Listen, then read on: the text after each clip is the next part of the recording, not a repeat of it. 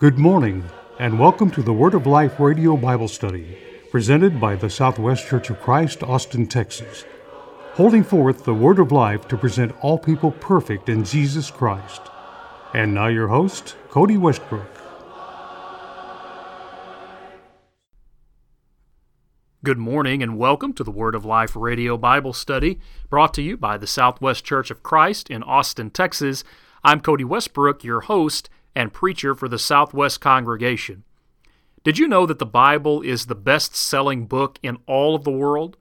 There are an estimated 6 billion copies of the Bible in existence, and the Bible has been translated into approximately 2,500 different languages.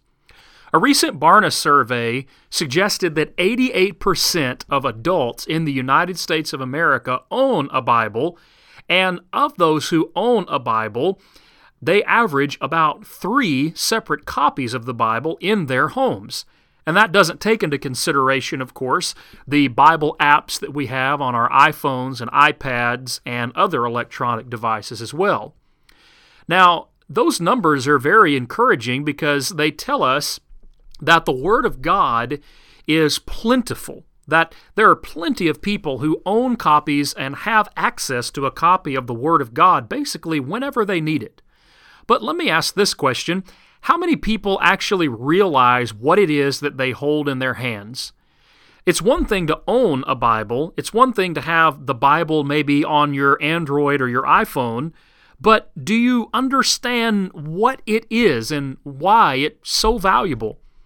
79%, according to Barna, of United States of adults view the Bible as sacred. And if you remember the number a minute ago, that means almost 10% of adults in the United States who own the Bible don't view it as a sacred book. 37% of the adults who own a Bible actually read it at least once every week, and 5% believe that the Bible contains everything a person needs to know to live a meaningful life. Now, those numbers paint a far different picture. It is encouraging that there are over 6 billion copies and that 88% of adults in the United States own a Bible, but only 5% of adults in the United States believe that the Bible contains everything a person needs to know in order to live a meaningful life. That, friends, is alarming to say the least. You see, when we realize what the Bible really is, when we come to understand what it is that we hold in our hands, there really is only one appropriate reaction, and that reaction is awe. We should stand in awe of the Word of God, and we should stand in awe of it for a number of reasons. Because of its author, because of the God who wrote it, because of its power, the power that the Scriptures have to change our lives, and because of its nature, what it is as the inspired Word of God. The 119th Psalm is the longest chapter in all of the Bible, and this particular psalm is entirely dedicated to an exalting of God's Word. Do you know what David said in Psalm 119 about the Word of God? He said in verse 72, "The law of your mouth is better to me than thousands of coins of gold and silver." In other words, the Bible was more valuable to him than money.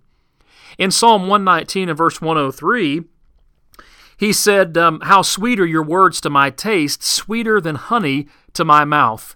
The Bible, God's Word, was sweet to his taste. In verse 105, he said, "Your word is a lamp to my feet and a light to my path." It was light to his darkness. In verse 24 of this same psalm, the psalmist says, "Your testimonies are also my delight and my counselors." The Word of God is a good counselor, and it does produce delight. In verse 111, he said, "Your testimonies I have taken as a heritage forever, for they are the rejoicing of my heart." The Word of God brought joy to the psalmist. And then in verse 161, listen to what David says, "Princes persecute me without cause, but my heart stands in awe of your word." This morning, we want to think for just a little while about standing in awe of the Word of God and the reasons why we should stand in awe of the Word of God, just like the psalmist in Psalm 119 and verse 161. Let's bow our heads together for a word of prayer, and then we'll continue our study. Dear God in heaven, we thank you so much for the day that you've given us and for the opportunity that you've given us to study your word this morning. Help us to grow in our understanding and in our appreciation of your word. Help us to love it and treasure it and value it more than anything else in this world. We thank you for Jesus, and it's in his name that we pray. Amen. First, we should stand in awe of the Word of God because of its author. Because the Word of God is inspired by God, we are literally reading the words of the one who created the heavens and the earth and the universe and everything that's in it. 209 times in 171 verses of Psalm 119, the personal pronoun your appears. 209 times in 171 verses, the psalmist makes clear this word is your word, not mine, not any man's. It is God's word. Now, the Bible is here, and some people, of course, question about where it came from. Who wrote it? There are really only two options. Either man wrote the Bible or God inspired or wrote the Bible. But the reality is that man never could have written it if he would have, and would have never written it even if he could have. The overwhelming conclusion is that God is the author of the Bible, and as a matter of fact, the Bible claims divine authorship over 2,700 times throughout its pages. Let me say that again. Over 2,700 times from Genesis to Revelation, the Bible claims to be the Word of Almighty God. Let's look at some of those passages. In 2 Samuel 23 and verse 2, David wrote this, "The Spirit of the Lord spake by me, and His word was in my tongue." In Isaiah 51 and verse 16, the prophet said, "And I have put my words in your mouth." That's God speaking to Isaiah. "I have put my words in your mouth, and I have covered you in the shadow of my hand, that I may plant the heavens and lay the foundations of the earth, and say unto Zion, you are my people." In Jeremiah 1 and verse 9, the scripture says, "Then the Lord put forth his hand and touched my mouth, and the Lord said unto me, Behold, I have put my words in your mouth." What do we learn from these three passages? David, Isaiah, Jeremiah. Were they writing and speaking words that they originated? No, not at all. They were writing and speaking the words of God. In the New Testament, we look at 1 Corinthians chapter 2, verse 12 and 13, and in this passage, the Apostle Paul talks about the inspiration of the Word of God.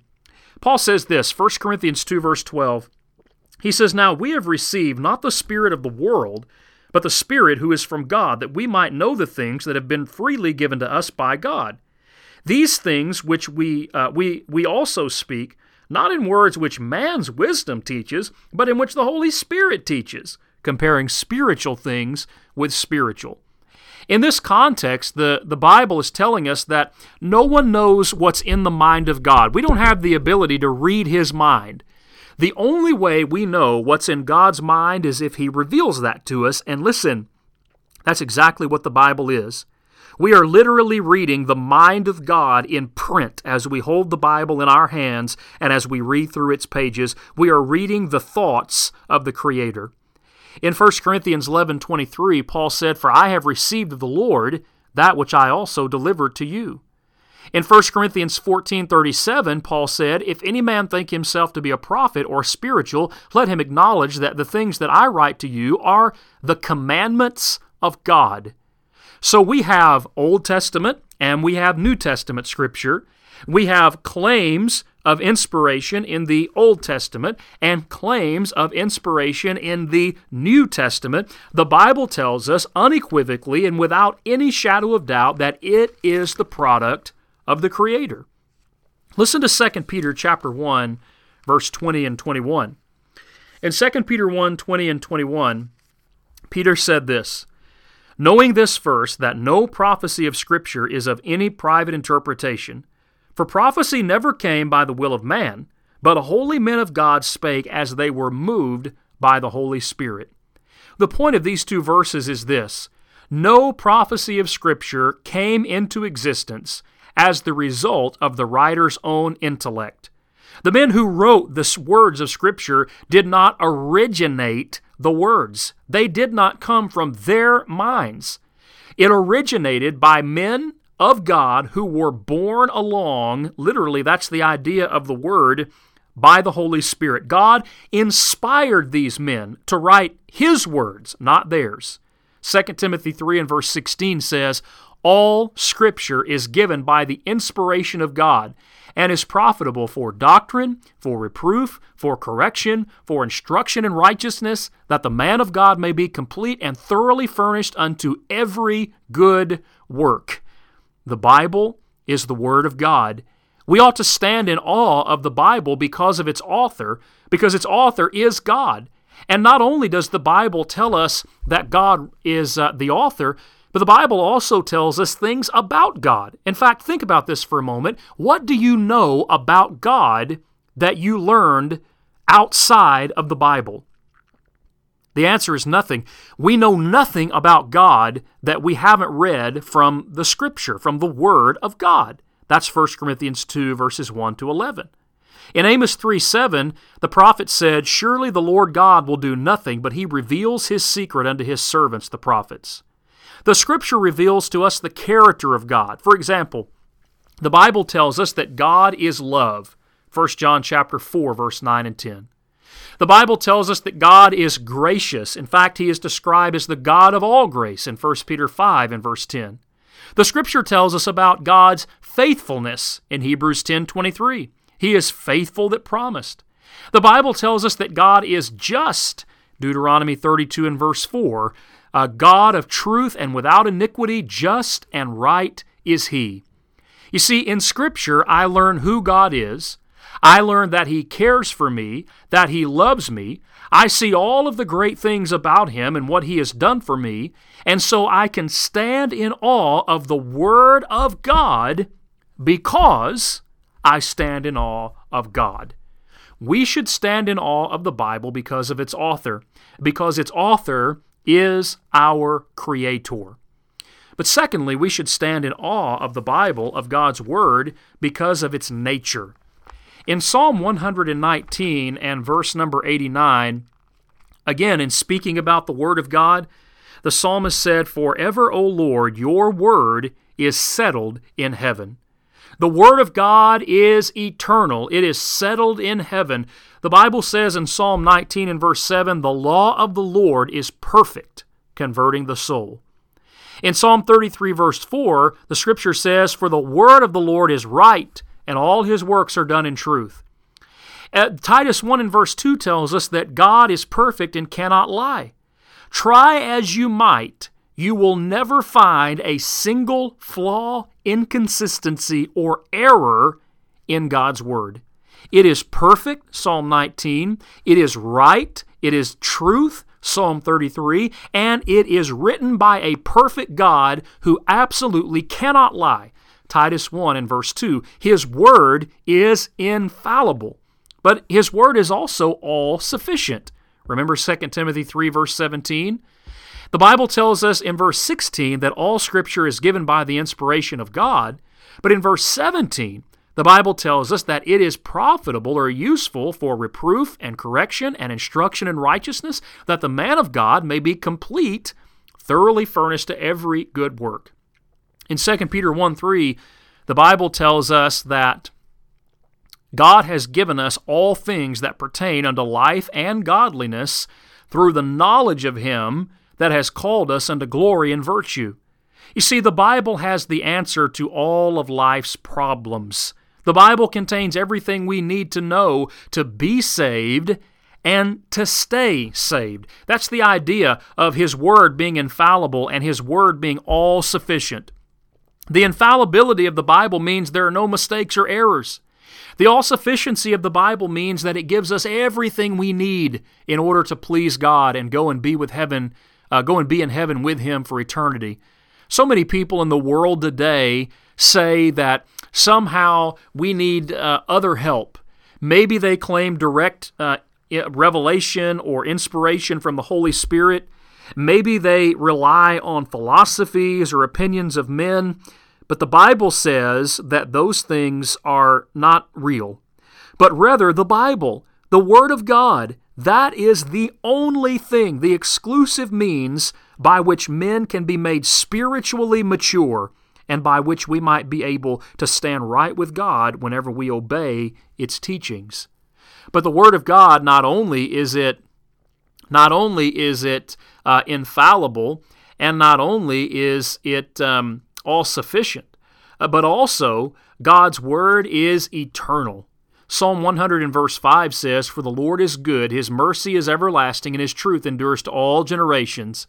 That means that it doesn't matter how many years go by, it doesn't matter how advanced technology becomes, the Word of God will absolutely be 100% applicable to every human being for all time, without question. In Isaiah 40 and verse 8, "The grass withers, the flower fades, but the Word of God will stand forever." Heaven and earth will pass away, Jesus said, but my word will not pass away. Matthew 24 and verse 35. God's word is applicable to every person, in every place, in every generation, and it will even exist throughout eternity. God's word is indestructible. We read about a man by the name of Jehoiakim in Jeremiah chapter 36 who didn't like something that the Word of God said, and so he took out his penknife and he cut it away and he threw it in the fire. But that didn't negate the indestructible nature of the Word of God. There have been men throughout history like Diocletian and Voltaire and others who have tried to destroy the influence of God's Word, but they have all failed. We must stand in awe of the Bible because of its nature, because it is infallible, because it is all-sufficient, because it is eternal, because it is indestructible. And then number 3, we must stand in awe of God's Word because of its power. 11 times in Psalm 119, the psalmist asked God to give him life, and that life-giving is connected to the Word of God. There is power in God's Word. We read about the power of God to create in Genesis 1, verse 1 to 3, and God said, "Let there be light." We read about the power of God's Word generally in Jeremiah 23 and verse number 29. "Is not your word like a fire, saith the Lord, and like a hammer that breaks the rock in pieces?" But the Bible also tells us that it is God's power to save. Romans 1, verse 16 and 17. "I am not ashamed of the gospel of Christ," Paul said, "because it's the power of God unto salvation to everyone that believes, to the Jew first and also to the Greek." In James 1:21, it's called the perfect law of liberty. The words of God are words that give life. The name of this radio Bible study is the Word of Life Radio Bible Study. And the reason why we call it the Word of Life Radio Bible Study is because we are studying the words that come from God, and these words have power to give life. Jesus said in John 6, verse 63, "The words that I speak are spirit, and they are life."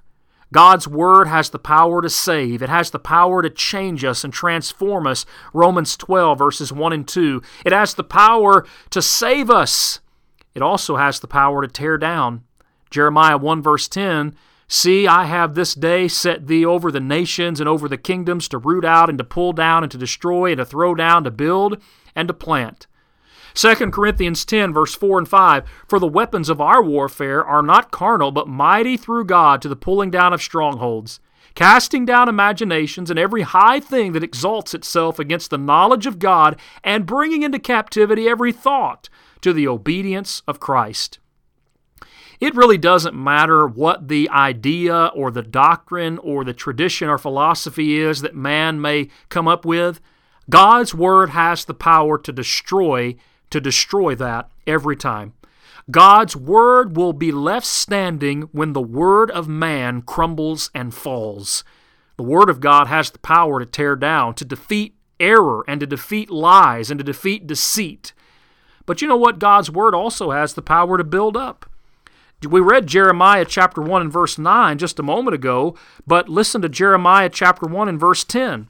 In verse 9, we read about the Word of God having the power to tear down, but in verse number 10, we read that it also has the power to build and to plant. In Acts 20, in verse number 32, Paul said, I commend you to God and to the word of His grace, which is able to build you up. We must build one another up in the most holy faith, Jude in verse 20 says. You see, the Word of God is our most powerful possession, and it ought to be our most prized possession. We ought to stand in awe of God's Word because of its power, the power to save, the power to tear down, the power to destroy, but also the power to plant and to build and to help produce growth. In John 12 and verse 48, Jesus said, the word that I have spoken, that word will judge you in the last day. As we think about the Bible and what it is, we simply cannot help but to stand in awe. We hold in our hands the mind of God, and this is a blessing, and we should treat it as such. The Word of God is going to judge us, though, and so we also need to be mindful of it and respectful of it because of that fact as well. That's the end of our time this morning. Thank you so much for tuning in with us today. Remember to check out our website, www.swcofc.org. We are quickly coming to the end of this year, which will serve as the end of the Word of Life Radio Bible Study. But we are working on a Word of Life podcast, and so we look forward to being able to say more about that as the time draws near. Thank you for joining us today. Please check out our website. Please come and visit with us at the Southwest Congregation. As you have opportunity, our worship time and contact information and location will be provided momentarily. Come and be with us again next week, Lord willing, as we open up the Word of God and study more of the wonderful Word of Life. Thank you for joining us today on the Word of Life Radio Bible Study. You're cordially invited to join us at the Southwest Church of Christ for Bible class this morning at 9:30, worship at 10:30, and again at 6 this evening. We also meet at 7 p.m. on Wednesday evening for Bible class. If you would like to have a copy of today's program, please write or call us.